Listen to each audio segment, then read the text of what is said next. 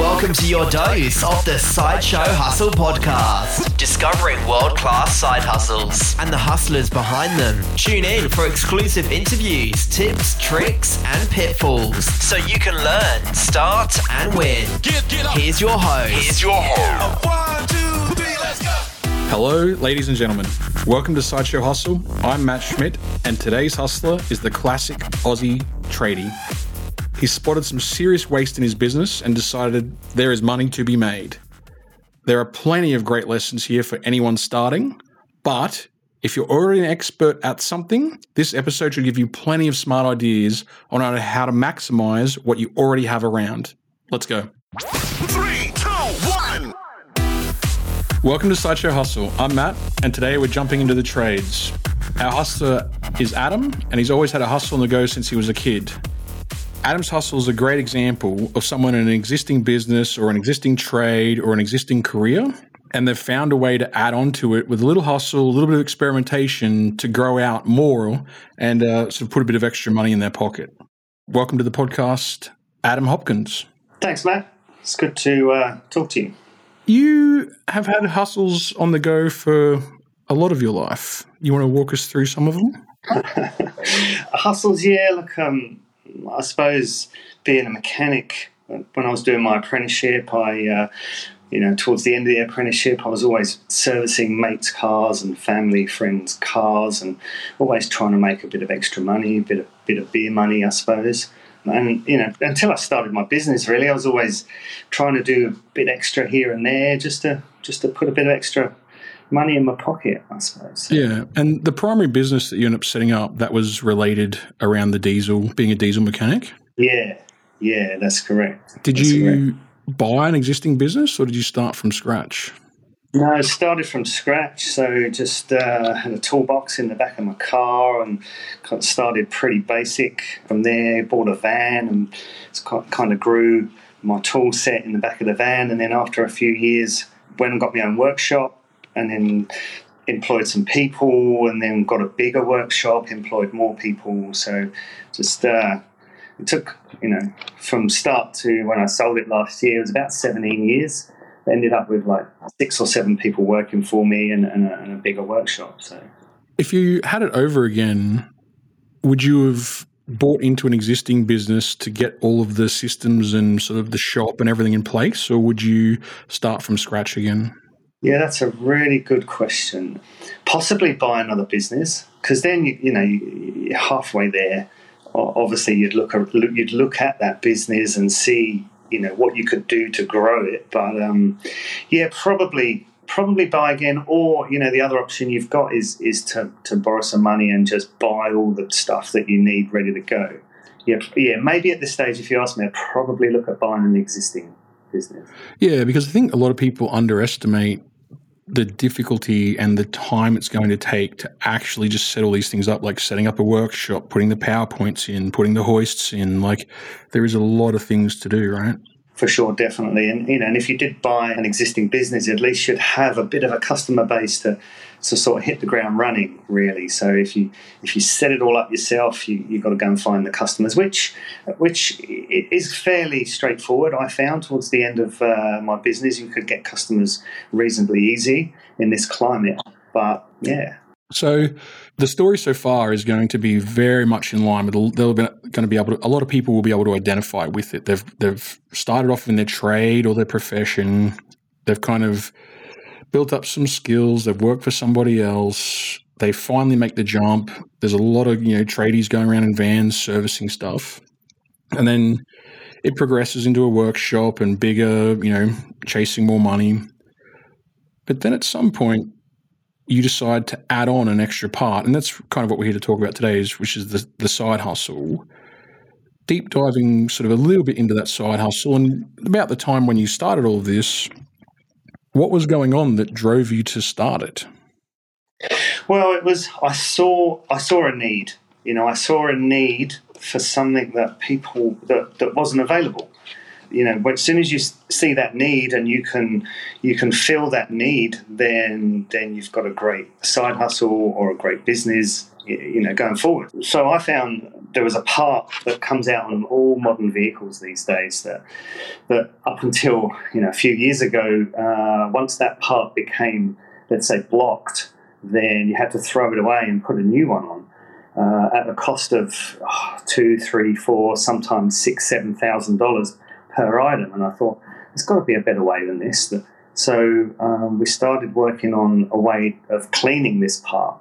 It took a couple of years really for us to really kind of develop a good system, but as soon as that happened, the phone wouldn't stop ringing because if you got an option of cleaning something for $500 or putting a new $5,000 part on, most people are going to go with the first option.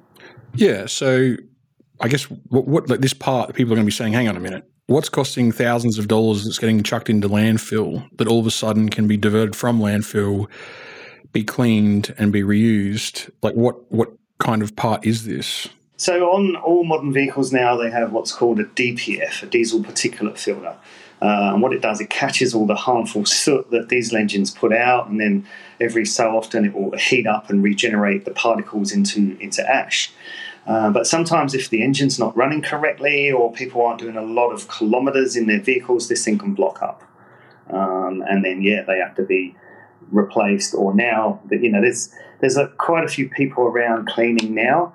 I was the first one in Queensland to offer a commercial cleaning service. Yeah, okay. So probably a tip for anybody listening is if they're in a business and they see lots of waste. So in this case, you've got throwing out this filter, and you specialised in Isuzu trucks. And so you were getting all these Isuzu trucks through. They're needing these filters to be replaced. It's costing thousands of dollars and just things are just filling up in the bin. So you see this whole bunch of waste piling up and it's like, well, hold on. These things are actually still hopefully pretty good, but you don't know, right? Like the manufacturer, surely they would know if it's recyclable or recoverable. Yeah, it was all very new technology back then, We're talking maybe 8 years ago, 9 years ago. So it's quite reasonably new technology. So, manufacturers or dealerships really would want to fix the vehicle and their workshop manual says replace the part if it blocks up. So the manufacturers weren't really looking at recycling or repairing or cleaning. They were, the workshop manual said replace. So you have the idea, it would be so cool to figure out a way to deal with this and clean it. And if we can clean it for half as much or 1/10 of the price, whatever it is, then our customers are going to love this. You got the part there. What do you do with it? Like you get an angle grinder out, cut it in half, and go, yep, she's buggered. What next? Yeah, some of them, yeah. Some of them you have to open them up physically, like you say, with a grinder, and then they go into a. I'll tell you a bit of a story. Like I had a guy come round one day selling an ultrasonics cleaning machine. And, this is before I had the idea of cleaning DPFs. And he was telling me, we could clean all these engine parts all internally. It can clean everything internally. And that got me thinking maybe we could clean these DPFs internally. So he was just renting them. So I rented one of the machines. Like there was no lock-in contract. He just left it with me. I think he charged me $100 a week just to rent it. It's quite a big machine.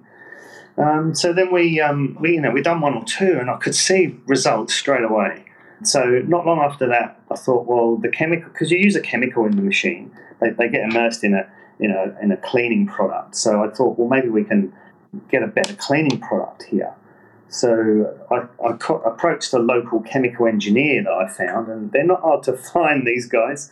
But I found a guy and had a chat with him and told him what I wanted and what I wanted to do. And he kind of worked with us for a few years, changing the compounds, changing the chemicals, until we had an amazing chemical that he made that would clean these things out, that would assist in cleaning these units out. So. Yeah, okay. Now, normally I'd want to deep dive right into this, but because the business has sold, we won't go into all the details about how that happens. But in terms of the process, finding a chemical engineer 8 years ago, how do you do that? Yeah, that's a good point. I started ringing around some of the bigger chemical suppliers, Most of them didn't really want to deal with me, but I found one company that gave me a phone number of someone that they were dealing with.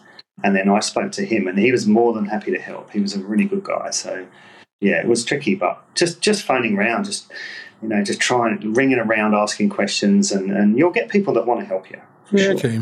So I guess you've tried this on a couple of filters, and you can start to see that it's starting to work. And then you're working with this chemist to get a better chemical compound. At what point did you go commercial with it and actually start charging a customer, hey, look, we can clean this filter. So instead of $4,000 for a new particulate filter, we can do it for, $400 or whatever it was. Yeah. Look, realistically, we've really started adding stuff onto the website and using Google to promote the service was probably about 12 months, I reckon. We were kind of experimenting with some of our original customers who didn't mind us experimenting on their vehicles. We'd never damage anything. It was just, every time they brought their truck in, we would, try different things, and they were happy. But yeah, I'd say 12 months was before we actually really started to go commercial. Yeah, okay. In that process, were there any failures or any issues that you hit? Yeah, I suppose just a different chemical. So the chemical engineer would send us a product, and then we would use it in the machine, and I'd say, yeah, that was good. And they were like, well, let me send you this other compound, and we'd put that in the machine, and then, yeah, that wouldn't do as well. And I'd have to say, no, that's not right. So then he would adjust it again and send it back. And so, yeah, so it took a bit of to and fro to get that chemical right. Yeah, okay. The other thing is some of that chemical that we were using was a real alkaline-based chemical, so it can only be used on steel. Like we tried some aluminium parts in there, and it would just melt the aluminium parts. So yeah, so it was there was a learning curve there. Don't put aluminium in the tank. Yeah, right. So we did have some setbacks and stuff, but you just keep going. I knew we had a good idea and a good business idea, and people would want it. People would want that idea. So yeah, right. And did you seek any external help from third parties or mentors to say, hey, look, here's this idea? Or did you just look, I've got this business that's, it's ticking along and it's got customers, it's making money, and I'm just going to tinker on the sides to sort of see what happens and where this takes us? Yeah, well, through the business, I actually was part of a business training school that I joined, anyway, for the business. And they were awesome. They teach me stuff that I never knew. You don't know what you don't know. So this, I was, I had a mentor really with the owner of this business school. He helped me kind of realize the potential of it. You definitely need some help from the outside. It does help, but I knew we had a good product, and I knew people would want it. Like, who wants to pay $5,000 when they can pay $500 to have the same result? Exactly. And you've got a customer base that's happy to be a little bit experimental, because if they can save $4,000 or $4,500 in a service, then they're going to be all over that. For sure.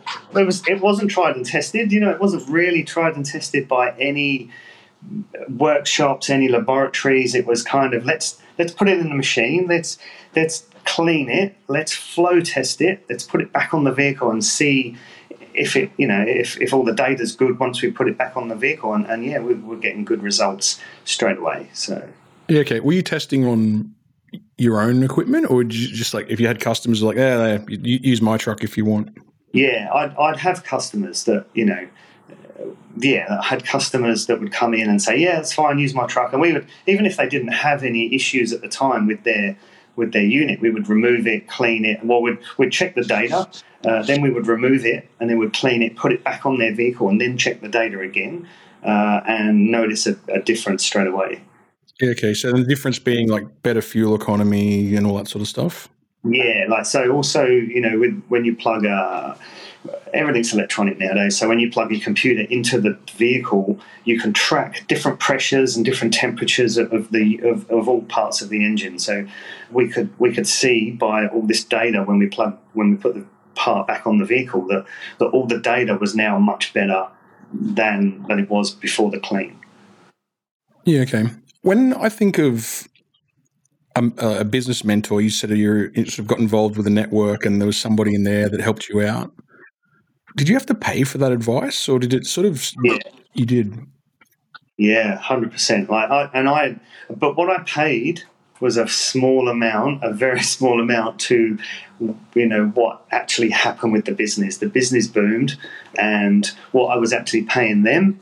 When you talk about the figure, it was a monthly figure, and it is, it does sound like quite a lot of money for one day a month in a classroom, but as I say, it made a massive difference to my business. I was more than happy to pay that once you see the results coming in. Yeah, because I think for me, one of the things that I notice, like just this is purely on my own experience, is that you see this amount of money. Might be, I've seen some, they range from $500 a day out to some that are many thousands of dollars, and it's advertised in that exactly what you just said, that the upside to your business can be so significant that our fee is effectively a drop in the ocean to what you can do. But if you're coming from a base with very little money anyway, and the nature of a side hustle is that I don't want to be plowing lots of cash into this, I'm on a shoestring budget, I'm trying to scrimp along. Like, how do you know you're not just paying somebody that's going to ultimately be like a snake oil salesman versus the real deal? Like, how did you know that you'd stumbled onto somebody that was real and that these guys were very good, the information you were getting was excellent, and therefore the fee was right? Because my inclination would immediately be, this feels like a scam, and I'm just going to be poorer for having done this. Yeah. Research. You've got to do your research. I interviewed one business mentor, and he came round to the workshop, and we had a chat, and he turned up in an old, Falcon or something like that, and I'm thinking, is this supposed to be the mentor I want? One day this could be you. Well, I'm thinking, shouldn't he, if he's a good business mentor, shouldn't he be in like a top European sports car or something? But yeah. I suppose you can't always judge a book by its cover. But chatting to him, I don't know, something didn't sit right with me. But I didn't stop there. I kind of looked around a bit more, and I found someone else who actually had a classroom, and they had other people in the class. And I thought, well, maybe this sounds a bit more legit. So I went and had a look, and it was all very legit. Other people, other business owners in the class. So I signed up. Yeah, okay. I think what's interesting about a classroom situation versus one-on-one is that if it turns out that the teacher is crap, that there's still a network to be had with the other business owners in there that are all looking to empower themselves to better outcomes. So like the network actually becomes quite valuable. Yeah, for sure. Did you make connections in the class, or was it primarily just with the teacher? Definitely. No, connections as well. Like, there were some big business guys in there as well, like had amazing businesses. All the guys I had dealt with were all 100% great people. There was no arrogance. They just wanted to help. Everyone wanted to help. Everyone kind of experienced the same thing in business, the same ups, the same downs. So, all the guys were really good. Yeah, okay. Like, I was there for maybe 8 years. There was different sort of segments that we'd done, and I think after about 5 years I'd completed all the segments. And what they did is they had another, it was called the Masters class, where there wasn't actually any strict data or courses that you would learn. It was just all about guest speakers and just talking amongst all the guys. And I left there, not long after selling my business, because I didn't really need that right now anymore. So but it was a great experience, and I really recommend, if anyone is in business and they haven't had any kind of business training, definitely go and find some training. YouTube is an amazing tool for business training, but I don't think you can get better than a classroom or one-on-one or actual training that way. If you go back to when you were making the decision whether you put some money into this business, you're a man that has many ideas. How did you choose this one against all the other ones? Because you would have had lots of ideas, and I'm sure that you would suffer like everybody else does. I got 100 ideas. 5 of them are probably these amazing, great ideas that could go somewhere. 95 of them are turds. I don't want to pick the wrong one and spend all this time on it, and at the expense of I've missed out on the one that was going to go somewhere, and then most people fall in the trap of never doing anything. How did you pick this one? It was basically no one else was doing it, and also I could just see a massive need. These things had only, been starting to fit it on vehicles a few years earlier. All them vehicles are starting to come out of warranty. No one else was doing it. I think I worked out there's something like 55,000 diesel vehicles sold into just Queensland every year. So, there's a big market there. And I just thought, well, everyone's going to need this system or service at one stage. If you've got a diesel car, you're probably going to suffer with this problem. Did you do a business plan for it? Was there, did you write down numbers for it, or was it just kind of in your head? How did you approach that? No, I didn't write numbers down. I just kind of started. I was lucky enough to have, a busy workshop. So we had lots of other work coming in, and it kind of left me to really focus on, the cleaning of the DPF. So I didn't really write numbers down. We just started, and then over time, I would keep a track of how many we'd cleaned each month, and that was just going up and up. So yeah, no real business plan. I could just see that it's going to work. The figures involved, the amount of time, like man hours to how much turnover, it was just, this is going to work.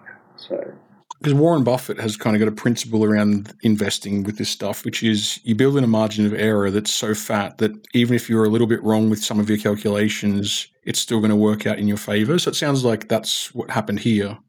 Yeah.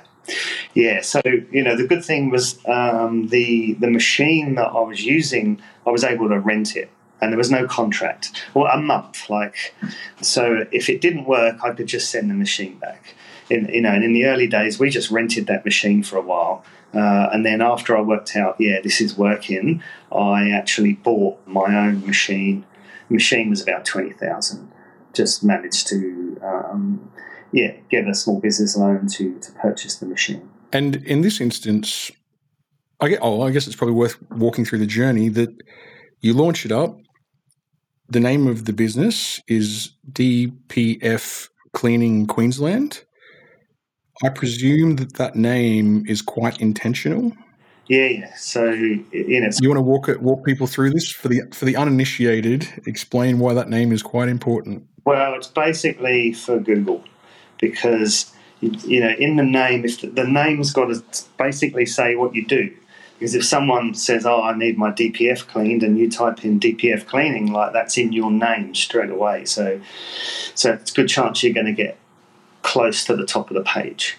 In the early days when no one was doing it, so you would really, the Google fees, the Google AdWords fees were tiny because no one else was advertising for that at the time. So, yeah. Yeah, okay.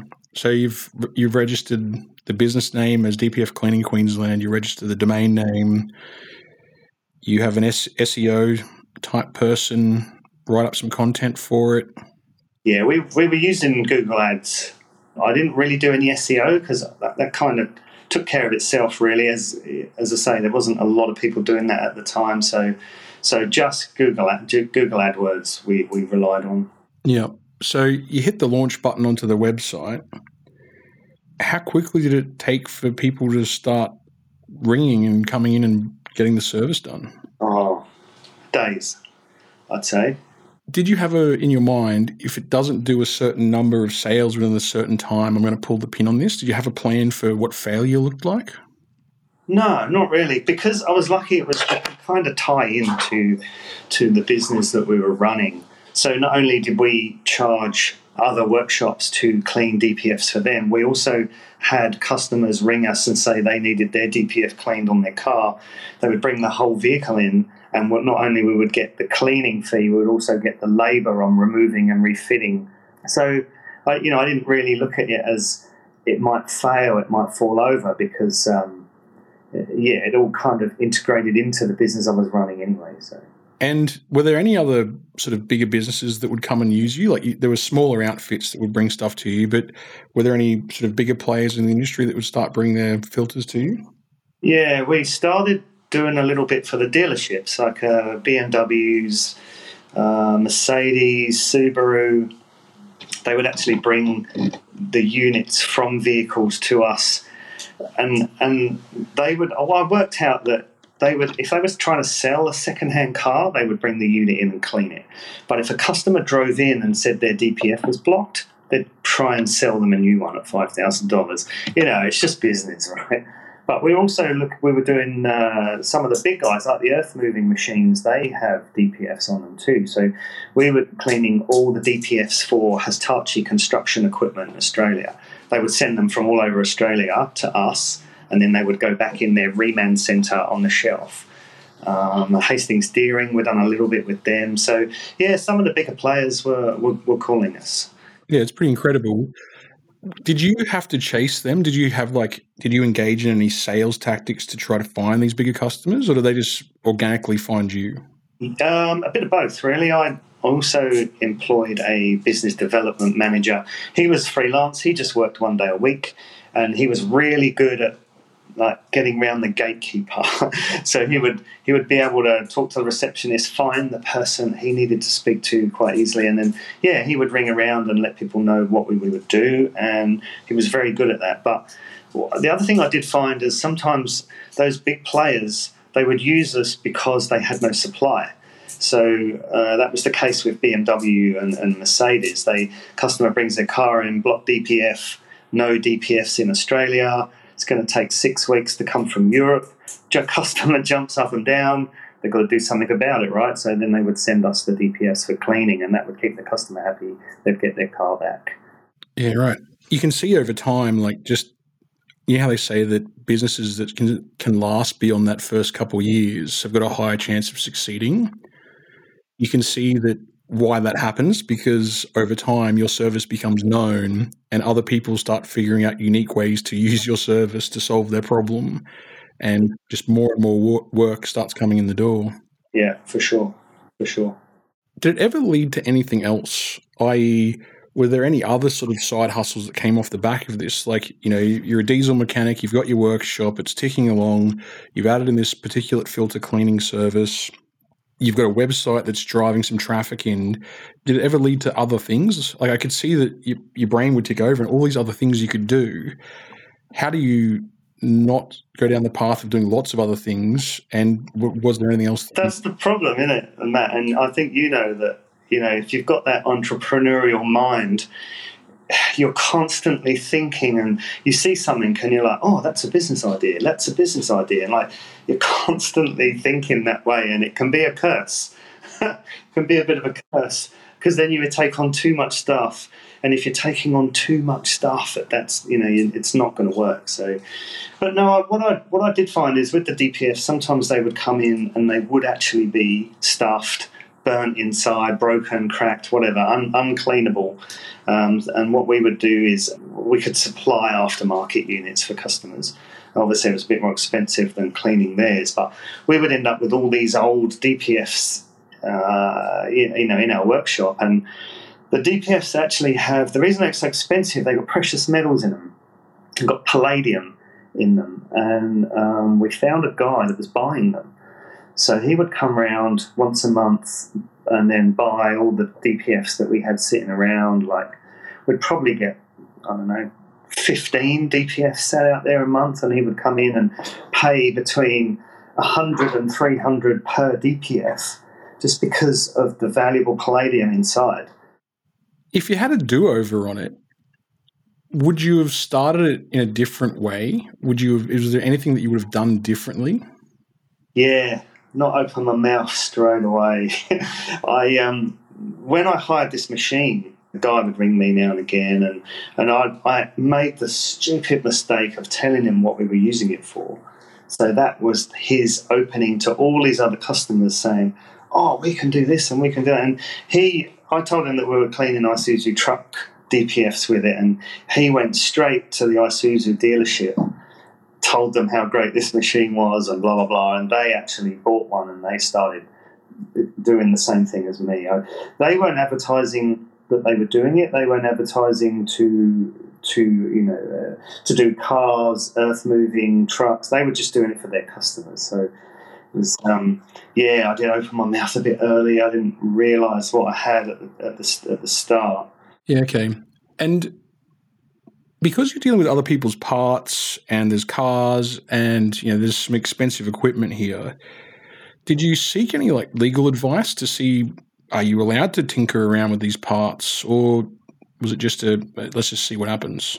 No, I didn't really. I didn't seek any legal advice, because all I thought is all we're doing is we're removing the blockage from something that's blocked and putting it back on the vehicle. We're not changing the system. We're not changing that, the environment protection stuff that these vehicles have on them in any way. So I just thought, we'll probably be fine. We're not breaking any laws.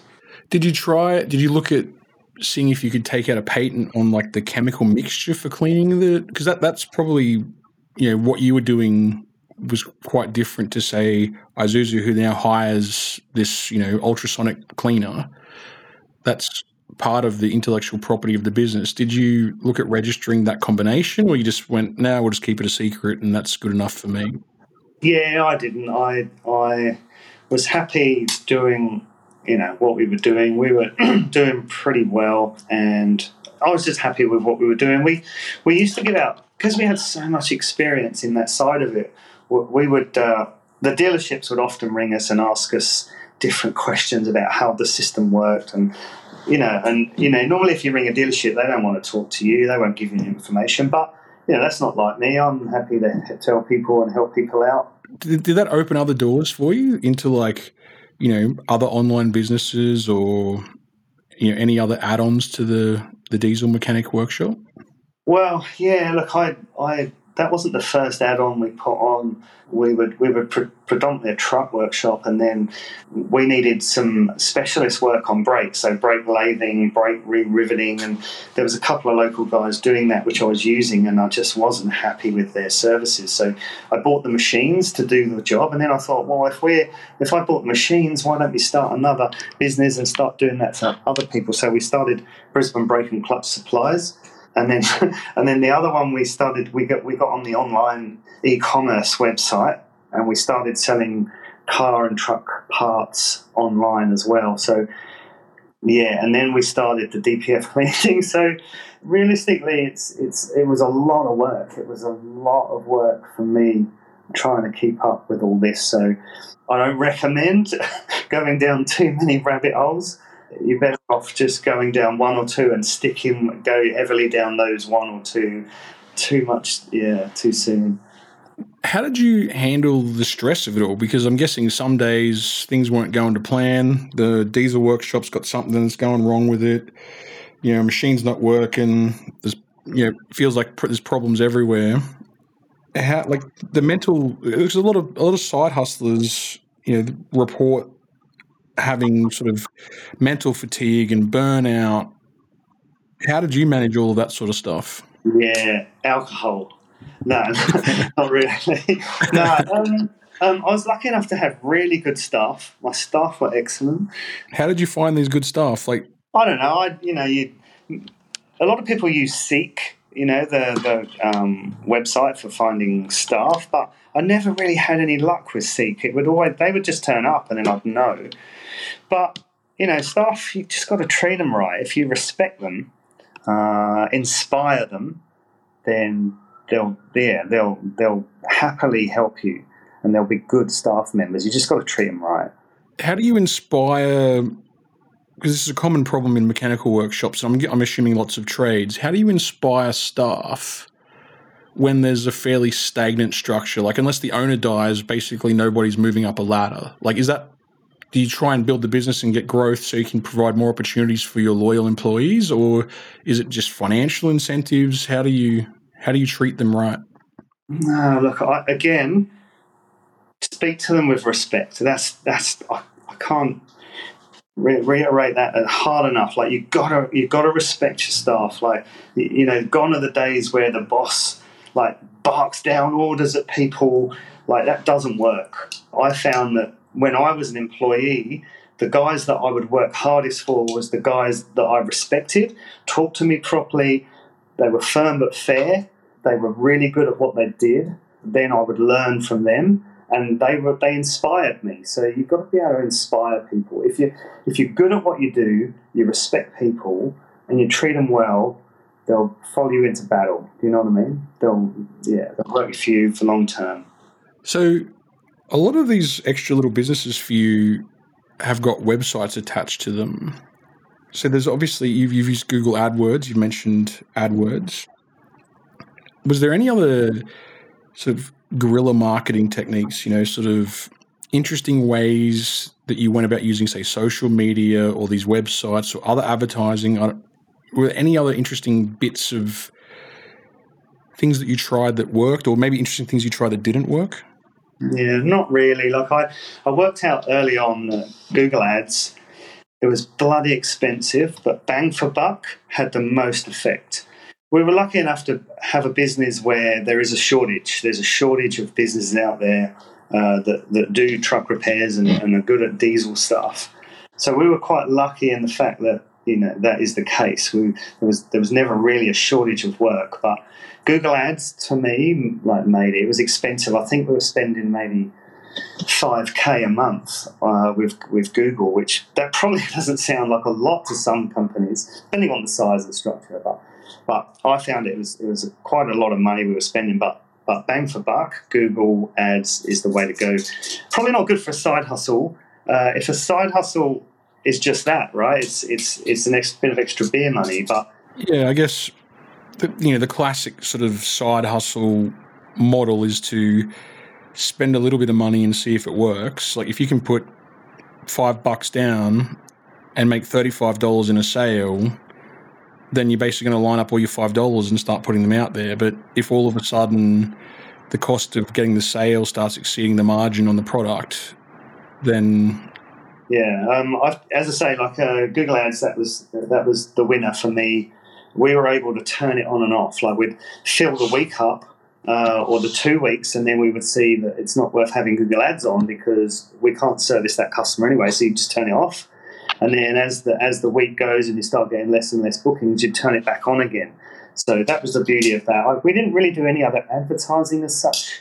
I did try the early days, the Yellow Pages, which in the early days it wasn't too bad. It was pretty good, but the Yellow Pages is gone now, I think. So yeah. So if I'm thinking about the particulate filter cleaning business, you're in for $120 to rent the machine.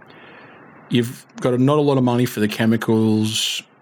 You've got some advertising turned on, so I assume that you're spending a small amount, $100 a week or something. Yeah. If that, yeah. What sort of dollars did this start to bring in? I guess the later years when you sold the business, we won't go into that. But in the early days, just how did that unfold? Well, we were, after a couple of years when it really took off, I knew that these parts were thousands of dollars to replace. So I think we were charging like $580 for a car to be cleaned. That's just the cleaning process. And then, around $580, $500 to $580, depending on the vehicle. And then the actual man hours involved in that was probably an hour to an hour and a half of man hours. So, and we were doing maybe in the high, if we had the car there as well, we'd be doing 2 or 3 a day. And then plus the labour on top of that. And then plus, as I say, all the other workshop stuff that was going on, the trucks in there at the time. So yeah, okay. So foreseeably, you're in for, maybe $1,000, just over $1,000 a month or thereabouts, and you're starting to do sort of between $5,000 and $10,000 a month. Yeah. Yeah, it's a pretty amazing bolt-on, really, isn't it? It's kind of like the dream add-on. There are going to be a lot of people that are looking at websites and these types of business. And you mentioned about the spare parts business. I won't spend too much time on it, but in terms of like scaling that up, making it profitable, like it seems pretty easy to like anyone can just go access a part from a supplier and drop ship it or sell it or whatever. And there would be a lot of mechanical workshops that have a storeroom with a few parts in it that in theory could just go photograph some of these parts and list them on their website. How did you not end up in like a race to the bottom selling spare parts where you're making 50 cents on a $2,000 clutch? Yeah, there is a lot of that involved.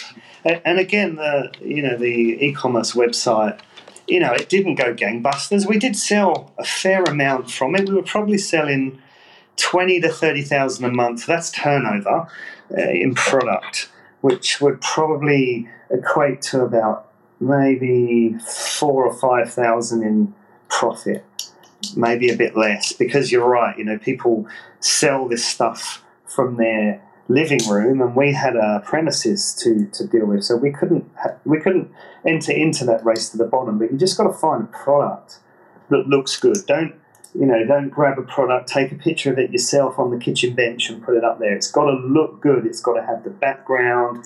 It's got to look amazing. People have got to look at that product with all the stuff around it and go, wow, look at that.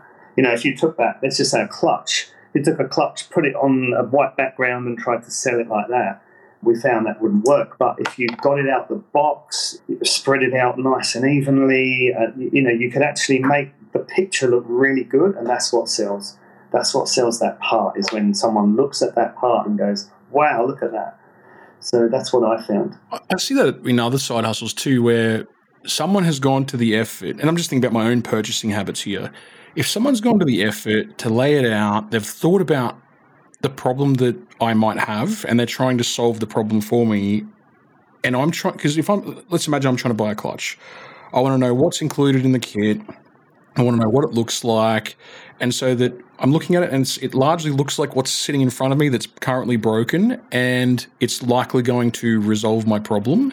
And clearly the seller has gone to this effort to try to put my mind at ease, which tells me I'm much more likely to get a better outcome with this guy. And I could buy that clutch kit down the road for the same money, maybe even slightly less. But it's those small things that are probably going to, in a commodity market, that's going to tip you into buying with one seller over another. Did you hire people to do this, or is this just you experimenting in your spare hours where you're running a workshop and doing all this other stuff? Like how involved were you versus just outsourcing all of this? Yeah, the clutches, we realised that this one seller, they made their stuff look awesome. Like, we had multiple suppliers and manufacturers that we could purchase from, but it was always this one supplier that made their parts look amazing. They're the ones that we sold. Even though one of the other manufacturers had a better coverage in Australia, and they were really well known for their product. Their products didn't look as good on the website, and we just didn't sell them. We didn't sell these parts. So basically, you've just kind of described that kind of classic A/B testing model where you have two different ways of pitching the same thing, and you track and measure which one's doing better. Did you use that kind of split method testing in any of your other advertising? No, I did look at it. I did look at, with the websites, talk to someone about A and B testing, but these guys were normally working with huge companies, Coca-Cola, Qantas, and I just thought, my little website, it's probably not worth the money. So we had a really good website anyway, but we just we didn't go down that track. And the website, did you guys do it or outsource it? We outsourced the building of it, but we added the parts onto the website. So it was basically a framework, and then you add your parts in, and the framework would just take the person to the part. And that's really where all the time was, is adding those parts to the website. The other thing we focused on is there's a lot of websites out there selling parts. They're selling, a $20 set of brake pads with not hardly any profit in. We resisted selling that kind of stuff, and we would pick the bigger parts that would have more profit in them, like the clutches, like radiators, starter motors. We would pick the bigger items just to get, why would you waste your time putting hundreds and hundreds of $2 parts on there when you can put hundreds and hundreds of $50, $60, $200 profit parts on there? And as the business got bigger and you're selling more parts, and the beauty of what you're doing really is you have a parts store that you can maintain a good level of parts that you can push into your own business, as well as pushing out through the website and supplying into the market. So as that builds and grows, are you able to sort of put pressure on your suppliers to reduce the cost, or how do you like, you don't just accept the same price you've always paid, right? You'd be able to leverage that a little bit? Yeah, you can do that. There was one, like the clutch guys that we were buying from. We were at one stage the biggest seller in Queensland of their parts, and we were able to, get a better deal, but not to the point where you're going to piss them off. Do you know what I mean? As long as we were making a few dollars and they were making a few dollars, I was happy, they're happy. Don't put too much pressure, because everyone's in business at that stage, and everyone's got to make a dollar. So, did you find that as you got bigger, other doors would open? So, because often some of these suppliers won't even bother talking to the little players. Yeah, after a few years, like at the end of just before I sold the business, I had a lot of accounts with manufacturers. Now, normally as a retailer, the retailer buys off a wholesaler, the wholesaler buys off the manufacturer. So there's a few extra hands in your pocket, so to speak, on the way. But I just was constantly badgering the manufacturers for accounts, to the point where I'd knew the first names of all the guys that I needed to talk to. And eventually those barriers started to come down, and we were able to get accounts directly with the manufacturers, which made a big difference. It wasn't like a horrible badgering. It was just a friendly chat about business in general and that sort of thing. Like once a month you'd give them a call, and we were lucky enough for one of the manufacturers, they had a supplier in the area, they wouldn't give us an account. That supplier fell over, so then they had no supplier in the area. So then they offered us an account there, which we jumped at. And as soon as that happened and the other suppliers, the other manufacturers started to hear, then more doors opened. So that was just the process that we found. Like, don't stop badgering people, just ring. You don't have to badger them, you just call them every now and again, let them know you're there. Yeah, I guess it's persistence, right? And just continuing to sell your positive story and exactly how you can basically benefit them. Yeah, exactly. And if you're just selling one or two of their clutches a month, they probably don't want to know. But when they hear you're selling $20,000, $30,000, $40,000 of clutches a month, then there is prick up. Is there any traits that you have or don't have that helped make it successful, or that, I guess I'm trying to figure out, like, everyone's sitting here going, oh, this guy's been successful, he's had this really nice run, he's made a lot of smart decisions and had some great outcomes. Were you naturally gifted as a salesperson, or were you just persistent and a doer? Like, no, I don't think I'm a natural salesman. I'm quite personable. I'm good with people, but the main thing, you've got to have passion about what you do. You've got to enjoy what you do. You don't do it for the money. You do it because you enjoy it. You get up in the morning and you're like, I enjoy what I do. I enjoy, the whole fixing of vehicles. I enjoy that side of it. And once you've got that passion, that's what kind of can propel you along, really, is because you enjoy doing it and you want to do it, and it helps you a lot that way. So for you, it's basically just following what you enjoy doing, and what will come, it will be what comes. Yeah. I've always wanted to help people. I like helping people. I was never that kind of person that would think, how much money can I get out of this customer? I was always, okay, well, this customer needs me to help them. I need to charge them a good day's wage for a good day's work. So, I want to be able to sleep at night. I don't want to just claw every last cent out that I can get. I want to help, but I also want to be paid for that help. So, yeah, okay. Yeah. That's probably really good advice. And I think that if people are hunting for a side hustle that's purely financial, if they want to have some long-term success, then probably the solid advice there is to at least pick an area that they're interested in and can develop a passion for. Because I feel like,